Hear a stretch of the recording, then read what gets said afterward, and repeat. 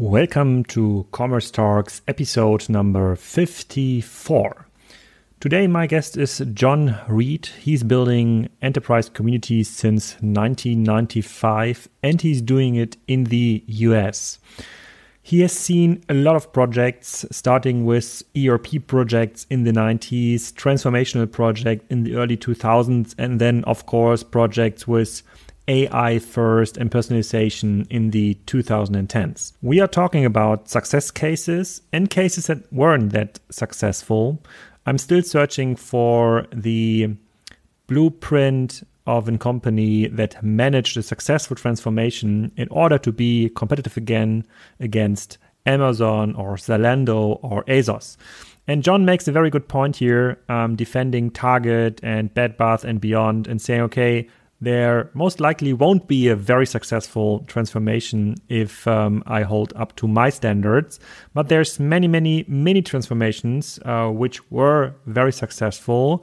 And we are diving into some specifics of Bed Bath and Beyond, Target and other companies. And it's very interesting to get Jon's US-based view. And maybe we are coming to a comprehensive conclusion at the end. So have fun with Jon Reed in Commerce Talks number 54.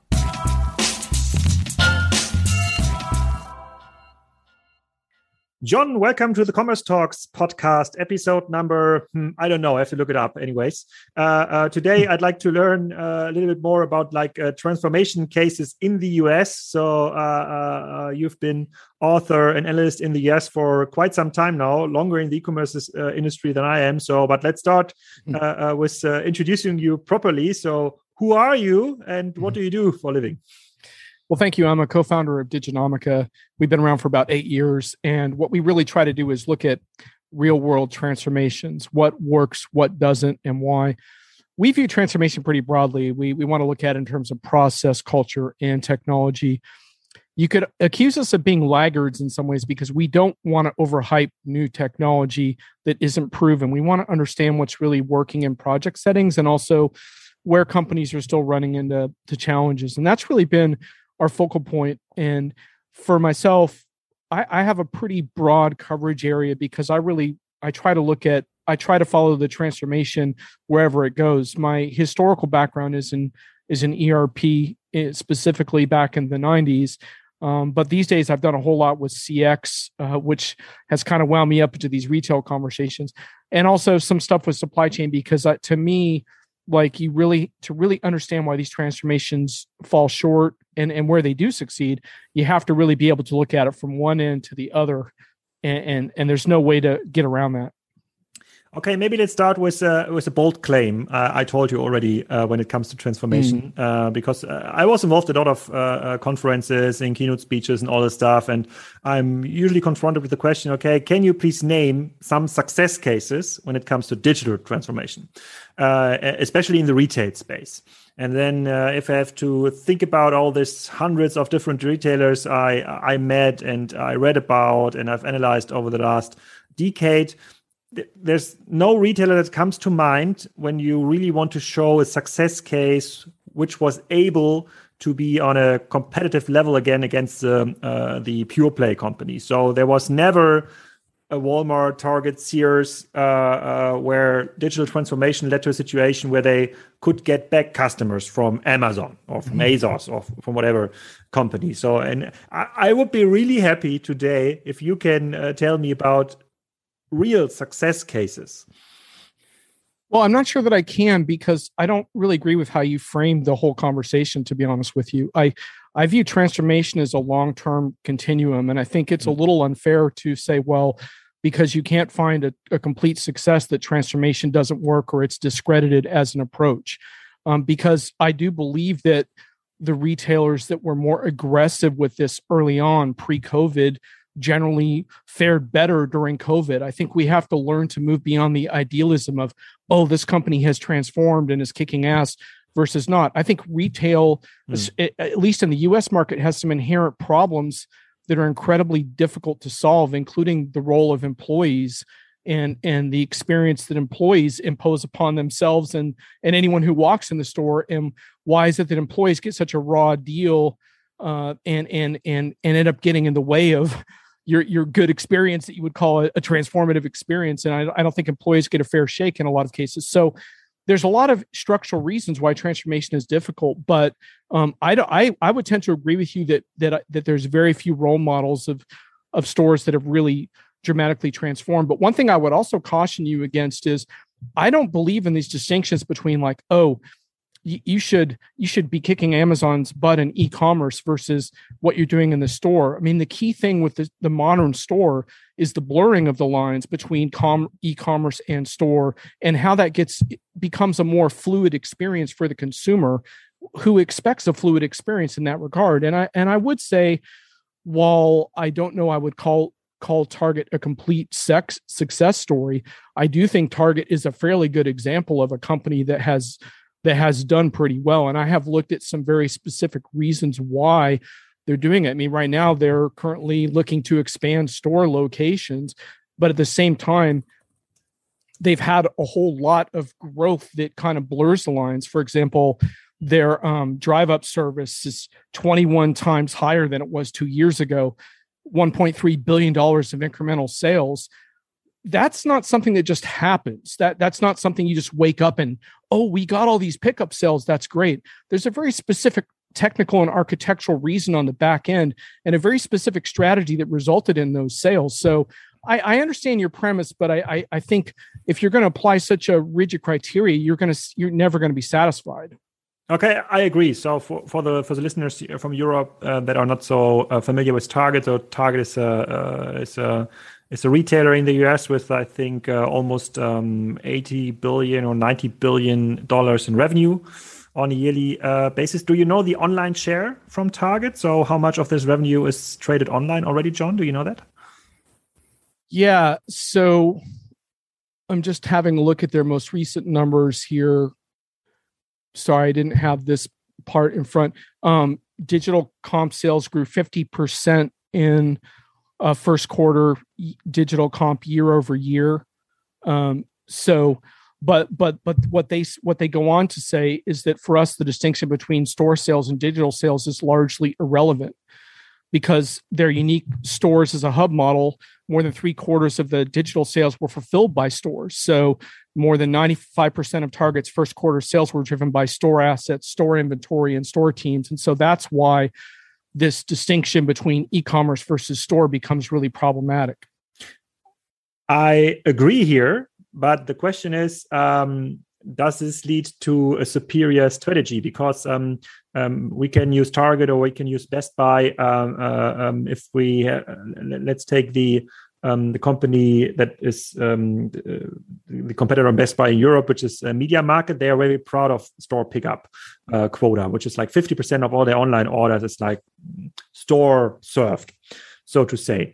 But this leads to the problem that neither the experience is in the store is perfect, nor in the online shop. So they cannot compete with the Amazon experience, and they can most likely not compete with the experience of a retailer that is really focusing on the offline experience. So 80% of all their resources and time goes into this case where people can pick up stuff. And in an interview I've described click and collect at the worst of both worlds, though you cannot touch the product before and you have to drive yourself. So and in most cases it's actually a solution where a Target or Best Buy or Media Market cannot offer delivery options for a fair price, and I think that's a problem. So stores think e-commerce or transformation from a store perspective. They think, okay, how can a store fit in? But the customer, they're not thinking in store. They're not thinking in channel. They just experience something online, which is superior from what they saw from Target. But you described Target as a good example when it comes to transformation. So maybe we can focus on the things they have done better than others. Can you describe some or where they stood out? Well, sure. But I would also make the point that if stores like Target and Best Buy are not going to lie down because Amazon's doing really well. So if you're hoping that they're just going to lie down because Amazon's doing a better job. It's not going to happen. I mean, the thing, if stores were so irrelevant, then why did Amazon buy Whole Foods? I mean, there's a reason why is Amazon buying all these logistics locations all over the U.S. close to people's homes? There's a reason why space matters. Now, look, a lot of these retailers would love to re-rationalize their store footprints and start over, but that's not realistic. That's not a world that can happen. I mean, in terms of Target, I think the interesting thing there is to understand that the front end transformation requires a back end transformation as well. And you're never going to get one without the other. And so one interesting thing that came up to me was talking with Target's CIO at NRF last year before the pandemic. Now, keep in mind that, and that piece is up on Diginomica, but keep in mind that when we have these conversations, we are like in pandemic times where we haven't been able to get face to face with people as much, which has been a little bit of a disappointment to me for tracking these stories. But the commerce thing is very interesting. So what they did on the back end side is they have one technology platform that serves target, what they call target commerce, whether it's digital or physical. So in other words, if you put an item in your basket online, or if you scan it through self-service, put it in a bag, you're interacting with the same technology. They don't build technology just for digital anymore. They build it for commerce. That might sound like a really simple thing, but you and I were talking before we started taping. Application silos, old school application silos, are a huge impediment to serving the modern customer properly, right? You were just talking about the problems with picking up on the curb. Well, if your back-end systems are a mess, then you're not going to be able to fulfill on the front end properly. And so what the Target CIO did is they basically built an open source infrastructure around a lot of these tools and tried to break down those data silos. And as a result of that, at the time when I wrote this piece in 2020, their online conversion rate had increased to 30%. Mobile made up half of digital sales. These things, that's very, very similar to what Bed Bath & Beyond was quoting at that time, though I'm not as confident, mind you, in Bed Bath & Beyond as I am in Target. So it's a little bit of a different story there with Bed Bath & Beyond. How long did it take the CIO or the tech team of Target to restructure the backend? Because I've been involved in many cases, and obviously the modern CIO sees the shortfalls of the old infrastructure, the very ERP-led infrastructure, where nothing was prepared for real-time transactional cases. Right. The problem was because they were operating in a live environment with 10 billion or 80 billion in revenue, like Target, there was never the moment, or there was often never the potential to rebuild everything. Because if you can get rid of everything, the new structure would look like very different. So how long took it the Target team to rebuild the backend so they can really roll out new features in an easy way? Well, this was a pretty significant project over the course of at least 4 years when I talked with them, where they were building on open source. I don't want to get too fancy with words like Kubernetes, but basically, they put each store on its own Kubernetes cluster, branching it out. Basically, it's just a different model of IT that is much more about, it's not that kind of legacy system that you think about where pulling data out of it is a complete chore. You now have abilities to actually, on a store level, pull the data out that you need, which opens up a lot of options, both in terms of logistics, but personalization on a store by store basis. But I'm not going to lie. I mean, it took them years to do this. And not all stores have the resources that Target does. I mean, for example, they have a 1,000 member data science team. A lot of stores can't invest in that. And to your point, we're going to see a lot of retailers fail. They're not all going to make it. I mean, the estimate I was looking at before this podcast is that 9% of retail stores in the US are going to be closed by the end of 2026. So your point around some of the carnage that is going to happen around these old models is not wrong. And I'm not going to necessarily say that retailers have have figured all of this out. And like I said, I think there's some endemic problems around the employee experience that we can talk about. But I think it's fair to say to call Target a modest success at this point. I don't think I'm going to use thrilling success, but I'm going to use modest success. Okay, and you've also just named Bed Bath and Beyond. So why are you not so confident with them? I saw on your website many articles about it. So what should have they done better from your point of view? Well, look, I mean, I think they've had some ups and downs with their pickup experience, though they have seen a big increase in so-called BOPIS, buy online, pick up in store. To me, it's a little bit of a demand issue as well. I don't know. I just feel like Target has a little bit of a jugular on consumer demand, and I just don't run into many people say, I want to go to Bed Bath and Beyond today and get these essentials or whatever. I think it's a little bit harder for me when I think about the brand positioning of Bed Bath and Beyond. I think it's a little more of a tricky territory as far as how often am I going to go into that store in a given year, for example. So that's got to do with a little bit of their specialization that they've undertaken.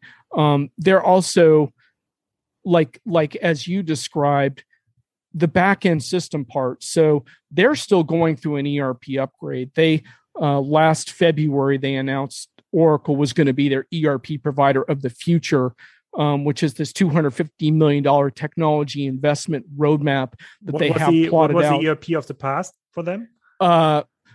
In the article, we have legacy suite. So I think they did not want to cast aspersions on whoever was providing the arguably poor experience in the past, which you run into a lot. Sometimes it's hard to actually get the words out of these people and to get them to let you publish it. But the point being that I view their back end transformation as in an earlier stage. And so until I see the results of that, I have to question it, because like you're saying before we started taping, it's not a no-brainer that an ERP implementation is going to lead to a better result for your customers, because an ERP is historically an internal system. So you do have to do a lot of work to make sure that your ERP is connected with the proper external systems. I agree. So, and I will give you some examples why what I think about the Bed Bath and Beyond project. But let's assume you're going to be the CIO of Bed Bath and Beyond, and the old ERP, the legacy suite, it isn't the trick anymore. And it won't serve, especially for new commerce cases, new front ends, mobile commerce. Even the BOPIS case is probably very hard to structure today, because in the old ERP structure, you don't get the data and the inventory data from the stores, for example. What would be your move? So in what would you invest first? Would you also go for a new ERP provider, solving the backend problem, now stopping everything for the next 5 years, and then you solve the problem? So what's your strategy? Well, so you raise a really good question, and there is no one right answer to how to treat your older ERP system. But the one thing I would tell you is that you certainly cannot, even if your ERP system is going to provide you with a lot of benefits if you modernize it, you cannot wait 3 years in this environment and hope for the best. So you have to have a parallel track along with your ERP system with various customer-facing systems or supplier-facing systems that you're going to be able to move into place much more quickly, because you have to be able to say, look, we need to upgrade our mobile app, and that's going to happen in the next 3 months, because you can't go to your shareholders and say, look, in 3 years we'll be done with the CRP, and then you're really going to like our numbers. It just, they're going to laugh you out the door. So you have to have things in parallel. And one of the biggest things you have to have is an overriding data platform strategy. You have to understand, where is all this data going to reside, and how is it going to be a benefit? Because one of the things that you run into, and this was the case when I looked at Staples, but also Target, is that real-time understanding, pinpointing inventory accuracy is actually a pretty big e-commerce problem. Because if you run a high transaction e-commerce site, you want your customers to immediately see inventory updates in real time, right? Because if I order something and then you have to send me an embarrassed email saying, well, actually we were out of stock, but we didn't know it because our ERP system sucks and it's not integrated with our e-commerce. So that's the value in that, but you cannot make customers wait. And so you have to understand what your data platform is going to feed into. And so your customer apps that you build, the data from that, which you're going to be using for demand forecasting in the future, has to eventually reside in the same place as your ERP data in some capacity. Now, whether you're going to use an analytics provider to do that, or whether you're going to build your own data platform and hire your own data science team, whatever it is you're going to do, you better figure that out. And I don't know enough about what Bed Bath & Beyond is doing in that area to tell you what they're up to. But that would be my concern: is don't walk around bragging that in 3 years going to have a great ERP system. Yeah, so I agree with your view on the on the internal characteristics of an ERP system. So having a new ERP system won't solve anything for the customer, right? So it's just like maybe it has a better integration in the production setup, or for finance. Well, actually, it can solve some things for the customer, as I described. If it can help the customer see the visibility of their product and see what's actually available. And also, once it's delivered, if you can show me exactly where it is, like, oh, we're actually building your product right now. Like someday you're probably going to be able to go online and see folks building your custom product. Yeah. And if you can show them that and show them the data, that kind of data builds trust and understanding with the customer. So I do think it can impact the customer positively, but at the same time, like you said, you cannot wait. And also, look, I haven't discussed this, but there's transformation methodologies called ring fencing your ERP, where you might choose to just pull the data out of your old system and postpone the upgrade. And maybe in some cases that will work. Yeah, but here's a problem from my point of view. So you have now invested in a $250 million project. You have all your top management resources really focused on these things, and you essentially like stop anything else. Even if there's like kind of a parallel strategy, let's say there's like a second domain which you then rebuild with another system, just to satisfy some of the business development people with their new feature requests that are coming in every day. That won't make the trick. And with the old ERP, the legacy ERP, the idea also was to have a future-proof system, and they invested in that a lot over time. And the only common denominator of success we saw in digital business models, or in general, like in business models, is the ones that can adapt faster to market changes and customer demand changes. Those will win. And as you don't know what will be the mood of the customers in 3 years, on what device he or she will buy, or how personalized the experience, and we'll talk about personalization in a minute, will be, I think it's the wrong directions to start with the ERP. You need to start with a strong customer cohort. Maybe need to figure out how to bring stuff from Bed Bath & Beyond in a central warehouse, and start with the customer experience, and actually castrate the understanding of an ERP and just make it a better warehouse management system, because everything that counts on the customer experience will happen on the commerce side in the future, like price calculations. You want to have like a personalized price setup in the future with personalized discounts, maybe based on the delivery time and delivery distance, a different price setup, and all the stuff that is relevant now, and where you have to test and learn to find out what's going to be the future in this business, will be postponed for the next 10 years. But let's be honest, the project won't be finished in 4 years. So I've never seen a project that worked. I've never seen a project manager working on an ERP project that after the project was finished came to me or came to the boss and say, hey, this project was so much fun, really cool, everything worked out, let's do it again. It's always it's always doomed somehow, because it's too complex, it's too big. And the only way to win those stuff is to slice and dice it into smaller projects that are customer focused and not ERP focused, and then find out what works in the future. So that might have been we don't. I don't think we agree on that point, but that's okay. Look. I mean, I just don't go down with the generalities you're describing, because I think every customer situation is different. And some customers are in a lot of pain with their old systems to the point that they're just not operationally effective. And the amount of pain that they have, like, for example, you run into customers that because they've acquired certain companies, they have 35 or 40 different systems. There becomes a point of pain where you have to upgrade.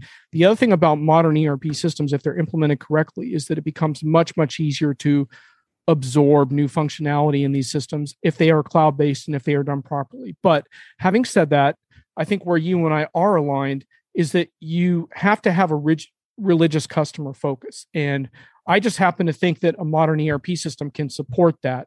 Having said that, I'm not saying that every company should go out and modernize their ERP. I would emphasize customer-facing projects first and foremost. But I do disagree with the idea that you can only do one thing at one time. I mean, Bed Bath & Beyond, they're juggling multiple things. They're building regional distribution centers. They're building out their digital commerce. They're expanding their BOPIS, and they're doing their ERP. They think they can do all these things at once. Whether they can, we will find out. But I do understand your skepticism, because a lot of these projects, these multi-year projects, have gotten CIOs fired, and they really haven't delivered historically. And that's a whole different conversation. But if you'd rather talk about personalization, we can shift that. It will be my next question, but just one statement. So when you do like a back of the envelope calculation of successful digital businesses, you can take the online revenue and divide it by the number of people working in IT. And it always ends up with the same number, 2 to 4 million per developer, IT product manager, whatever. So a big business like the Target one, I just researched online, it's like 10 billion it was last year, would require like 5,000 people to stay on top of things. And what I see in those older businesses that try to transform is, I think Bed Bath & Beyond that's like a business with 10 billion in revenue, 10, 12 billion, more or less. They most likely will have an IT workforce with 2,000 people, where like 1,000 are like blocked already with the ERP system. And let's assume they want to transform to 40% digital, 4 billion, 5 billion in the future. They would need to hire now already 2,000 people, not only for the ERP project, but also for other projects. But what we see in reality is they don't want to spend this money. Often they can't afford it. That's on another paper. Yes, I agree. They should paralyze a lot of stuff, but because they cannot afford hiring the amount of people they would need to paralyze all the smart things at once, they should focus on the customer-facing stuff first, because absolutely. But I'm pointing out that if a customer's on a website and they try to order something and then they find out it's not in stock, that's a very sour experience. Yes. And if your back-end systems aren't well integrated, then you wind up botching the e-commerce experience. So I'm really pushing hard with this idea that you can isolate the e-commerce from everything else. I don't think you can. Now, whether Bed Bath & Beyond will be a success story, we're going to have to wait 3 years to find out. We gotta have this. Yeah. So let's come back, you and me, in 3 years, and we can continue the Bed Bath & Beyond conversation. I agree. But maybe let's then focus on the challenges of e-commerce itself, because there were so many like new features and technologies presented over the years. I think 10 years ago it was content commerce. So the more stuff you would have been written about, I don't know, your towels at Bed Bath & Beyond, the better the conversion would be, all this stuff. But the thing that and now it's AI. I think that's also a thing you're writing about. But the thing that failed most, from my point of view, is personalization, because we have now so many like big pure play websites, and we can look to Amazon that claim this personalization thing for a long time. But still, if I go on the website, I see all this stuff. It does not feel personalized at all. If I go to Zalando, which is a fashion online website in Europe, I still see all the sizes that don't fit, all the brands I don't like. I see women's, kids' collection. So if those websites cannot do it, online only or pure players really they were created only a couple of years ago with billions and billions of revenue. So what happened actually to personalization? So why isn't it working the way it was promised a couple of years ago? Well, this is an excellent topic, and I think you and I are going to find a lot of agreement on this. I make a little bit of a terminology distinction, which may not really carry across the industry, but I'm violently critical of hyper-personalization, which I view as kind of trying to identify the individual and cater to them. But I do think that some level of broader personalization based on demographic type trends and behaviors does work. So, for example, recommendation engines online do boost overall revenues. I mean, I have this thing up from a Salesforce piece that I did a while back where, let me just tell you what they said. They said,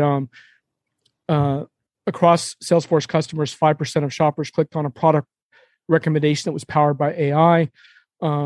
Recommendations are not only driving sales, but they're driving a higher spending consumer. That accounts for 30% of revenue of all the site revenues. And based on their research, they're finding that the consumers that click on product recommendations powered by AI are 5 times more valuable, meaning they spend 5 times more on average. So you do run into those kinds of stats where, so basically it's the kind of thing where when I'm on Amazon's really good at kind of showing me stuff in rows of products, and 3 of them might be irrelevant, but one of them probably is. And let's face it, they're kind of guessing. And to me, that's the extent of personalization that does work, is basically taking guesses. Where I think it starts to really go wrong is when vendors have the arrogance to say that they can anticipate in the moment what you or I need. And that's when it starts to totally fail. I mean, and we've all seen examples of it, right? Where you bought a suitcase and it's the last suitcase you're going to need for 5 years. And from then on, you see luggage every single day for 3 months. Yeah. What the hell? Thank you, Criteo here. Yeah. They're taking a totally wild guess, and it's actually really the height of arrogance to think. And part of the problem, Alexander, is that human beings are complex. We have very complex motivations, and AI is all about this notion of context, which is that in a moment, AI can understand the context that I'm thinking about and present me with the perfect thing. But the problem is, good luck with that. Your context changes minute by minute, hour by hour, right? One moment you're thinking about this podcast. The next moment you have a text from your mother and she's sick and you got to figure out what's going on with her. And then you hear from your employer and they need something by 3 p.m. Your context is constantly shifting. The idea that AI can figure out that context in an intelligent way is just absolutely ludicrous. But having said that, these recommendation engines that kind of show you a broad range of relevant products, they do work. I mean, the same thing happens on YouTube where, you see a bunch of videos. Yeah, about 8 of them are irrelevant, but 1 or 2 of them probably are, and you keep clicking, and that's sort of the goal. And I think the good news for e-commerce players is that some of that technology via various startups is starting to become more available to them. So there's more off-the-shelf options coming out now, as opposed to, because if I'm a smaller provider trying to compete, I can't compete with whatever Amazon's spending on that. So I think we are seeing some improvements, but I think we have to keep it real as far as, yes, it might help you bump your revenues in certain instances, but I would argue it's not the key to your business model, because if I were to pick a key to your business model right now, it's things like loyalty and subscriptions and figuring out how you do repeat business with your customers. And how do you increase that sense of loyalty and affinity with your customers? And no matter what size you are as a retailer or e-commerce provider, I think that's your core question. And AI, I think, plays a limited role in that, but it may play a role in some cases. Yeah, I agree. I see some light at the end of the tunnel when it comes to personalization, especially when you're looking at new channels based on WhatsApp or Facebook Messenger. So some companies with a less complex assortment are able actually to identify you, because you might have asked something about a new sofa or a new table or whatever. And then those companies, often helped by AI, can give you some help based on your maybe you want to know your order status, or you want to add some feature to make to order product. And this new channels are way more equipped for really delivering a personalized or hyper personalized experience. So I don't expect Amazon to deliver me a hyper personalized experience in the next year. And YouTube works much better for me than you described. I think even 5 out of 10 videos are super relevant for me. So it's sometimes very hard to get out of this consumption YouTube consumption video. But in e-commerce, it never worked. And it's not the only technology that was sold on a kind of overpromised Absolutely. way. Yeah. So AI is just the next thing. Do you see other overhyped stuff right now where people like to talk about, but it's not really helping Bed Bath and Beyond and Target in their daily business? Well, I think there are some interesting trends. I mean, I think live commerce, for example, is a really interesting trend, more active in China. Alibaba has really done some amazing work there, transitioning to online live streaming sales. And I think some of that works, but I think there is a lot of overhyped stuff too. I struggle a lot with this notion of retail theater, giving people experiences. A lot of times it's like, well, they talk about storefronts as destinations where you can get a magical experience. I'm just not in touch with that. I think there are probably times where that can happen, but if you go into a store and they serve you this espresso for free and it's delightful and you taste like three kinds and it's lovely, well, the next time you go, that booth's not there. And the next time you go, you can't find a store associate to help you. And the next time you go, you wait in a long line to return something. I'm just a little skeptical of this idea of storefronts as destinations in some glamorous sense. I think we have to be very practical and think about, like, if you have stores, why do you have them? And what needs do they fulfill? And in many cases, like we were describing, it may be as simple as, I just want to pull up to the curb and have someone meet me in the curb with what I want. That's not like theater. Come on. That's just someone loading some stuff into my car. If that's theater, that's the most boring theater I've ever seen in my life. So I struggle with that. I struggle a lot with this notion of retailers with values. Like there's a whole push now around like, oh, younger consumers will only buy from the brands whose values they resonate with and stuff. And I know there's some data to back that up, but I'm skeptical, man. I mean, why is Amazon so hugely successful? Don't tell me young people think that Amazon, that the carnivorous vampire that is Amazon, is aligned with their values when their delivery drivers are peeing in water bottles to try to keep on deadlines and causing traffic accidents outside my house, which I saw the other day. Come on, man. So I'm skeptical of a lot of that stuff. But I do think there are some retail trends that do resonate, but those are a couple that really bother me. What we see when we are following CIO discussions and CEO discussion, they often argue not from a customer perspective, so what's the value for the customer, better delivery, faster, better search options, but really focus on tech terms like microservice, for example, or API led. And if you ask them, okay, why do you do it? Yeah, because it's this like headless thing. So, and I saw those terms in your articles too. So is there something behind it? So is this really helping, or it's just like the new personalization term, and they'd like to have an update on that? Yeah, well, I mean, I think APIs are. I will defend APIs in the sense that when you have older systems, you need better ways of pulling data out of them. And I think APIs can be very effective. As far as headless, I try not to use that term in my articles, though I will admit that that a lot of Diginomic articles have that term. I think where you have to start is not a technical conversation, but a customer conversation. And where you start by saying, because one thing that bothers me right now is people thinking they know what the customer is going to want in the next 6 or 12 months. There's so much changing right now.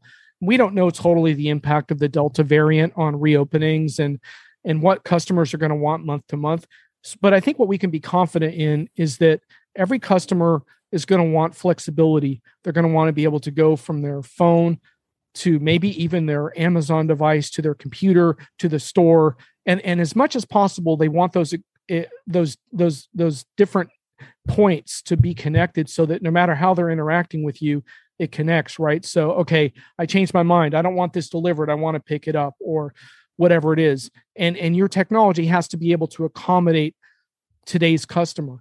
From there, you can walk it back and say, what kind of technology do we have the technology to deliver on this? And then you look at it and you figure out what the best technology for you is to deliver on that. And I don't know, I don't use the word headless, so I can't say that I'm really infatuated with the term. Okay, then getting to my last question. So what kind of e-commerce business model surprised you the most in the last 12 months? Or what didn't you expect to happen, but that just happened then? Oh, that's a really interesting question. apart from live shopping at Alibaba, but I think you're not the core audience for this feature. No, I don't think the problem is like I will say it continues to surprise me how much what you might call celebrity influencers have impact on consumers, because I'm not a celebrity culture person, but it is powerful. And I think we're going to see more and more of that in the we don't see that as much in the US market as you do in the Asian markets around live commerce, but you do see it quite a lot on Instagram, for example. And I think this role of influencers and stuff in influencing consumer behavior, I have to acknowledge the trend is real. But to your point, it's not something that really grabs me. I can't speak to it personally, but I can't deny the power of it. And it's something that brands are going to be thinking a lot about.